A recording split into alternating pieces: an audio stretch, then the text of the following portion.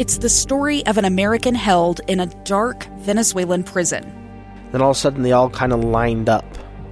They pointed their guns at me. And this is the point where I thought, I'm going to die today. I'm Becky Bruce. I spent a year working on Hope in Darkness, which now has more than 2 million downloads. Find it on kslpodcast.com or wherever you listen to podcasts.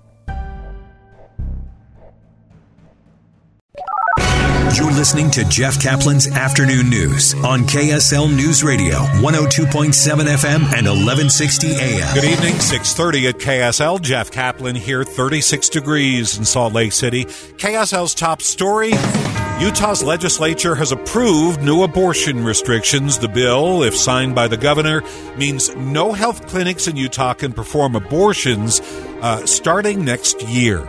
KSL News Radio's Lindsay Aerts has been following developments. Those seeking abortions now have to go to hospitals, but hospitals are allowed, due to a separate Utah law, to refuse service based on their beliefs or the beliefs of a board.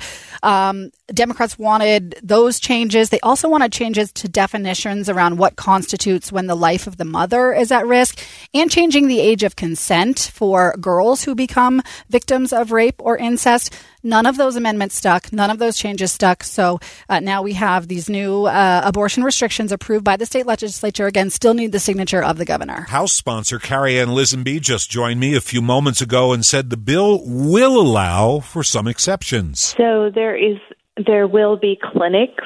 We've opened it up so that a doctor's office can provide for these individuals who are victims. So it's really, there's been a lot of talk about it being restrictive. It really isn't restrictive. We are simply saying by this law that we will no longer license abortion clinics because we no longer allow abortions in Utah after the injunction is lifted on our trigger law, except for in the cases of our exceptions under Utah law. So we're not licensing abortion clinics, but we are licensing clinics to perform abortions for the rare exceptions that do happen. House sponsor Carrie Ann Lisenby, the measure has to go back to the House for some brief reconciliation, then on to the governor's desk. There's been no indication that he's going to sign it or not. We expect to hear from Democratic State Senator Dr. Jen Plum with her reaction to the measure's approval in the Senate. Stay with us. All Utah state buildings are now going to offer free period products. Governor Cox says he feels fortunate to live in a state that is leading the way. You've heard about how this is spreading to the private sector, and we hope that by showing as a state our willingness to do this in state buildings as well, that momentum will continue. Last year, the legislature passed a bill to offer free period products in schools for all K through 12 students. Utah's legislature's approved a bill amending what can be taught in public schools when it comes to race and religion. This new bill states that curriculum has to be consistent with, quote, inalienable rights, equal opportunity, and individual merit. During some tense moments, Democrats opposed the measure and tried to add protections for transgender students. Considering the nature of this amendment and that you will not still vote for my bill, I say that amendment should be opposed. Thank you. The discussion of the motion to amend. Senator Plum. I will vote for your bill if you'll protect my child. That is Dr. Jen Plum. Democrats argue this bill blurs what is allowed and not allowed to be taught.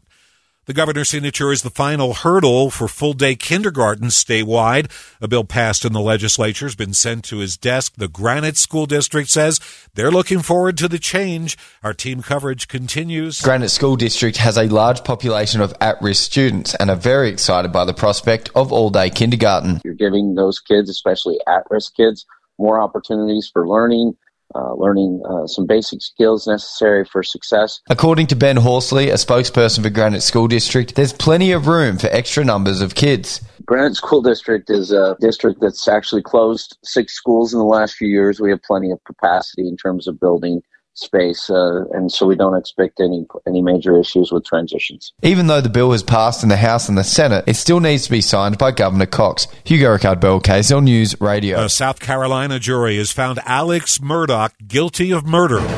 Maria Chaleos is live at the KSL National News Desk. Jeff, the jury deliberated for less than 3 hours before finding Murdaugh guilty of the murders of his wife and son. New York-based trial attorney Bernarda Villalona tells ABC News Murdaugh's decision to testify probably cost him. Quite simply, the defendant testifying, Alex Murdaugh, he came off so incredible, not credible or believable, and I think that's what helped in the quickness of this verdict. Murdaugh now faces life in prison without the possibility of parole.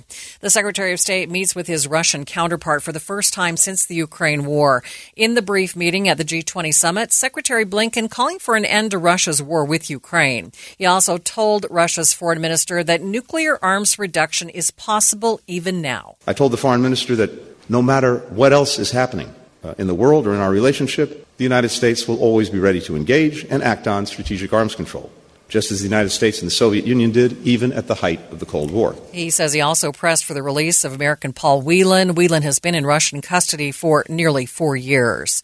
The Biden administration says it's deeply concerned about reports in Iran of schoolgirls being poisoned. White House spokesman John Kirby is calling for the Iranian government's investigation to be transparent. Little girls going to school should only have to worry about learning. They shouldn't have to worry about their own physical safety. Iran's health minister says hundreds of girls in different schools have suffered mild poisoning attacks in recent months. Live from the KSL National News Desk, I'm Maria Chaleos, KSL News Radio. Two friends taking pictures of the rising full moon on a summer night. Two teenage kids doing what teenage kids do. When a stranger with a gun and a death wish changed everything. It was violent, it was senseless, and I will never understand it, I will never accept it. I'm Amy Donaldson, and unfortunately, we're all too familiar with stories about how violence shatters lives. But what we rarely see is how they are rebuilt. In a new podcast, The Letter, we relive tragedy, but only so we can hear the rest of the story. The struggle to reclaim lives, the realities of grief, and the possibilities of forgiveness. I believe in miracles. Sometimes I thought, there are no miracles. Yeah, there are, and this is a big one. Follow The Letter at theletterpodcast.com or wherever you get your podcasts.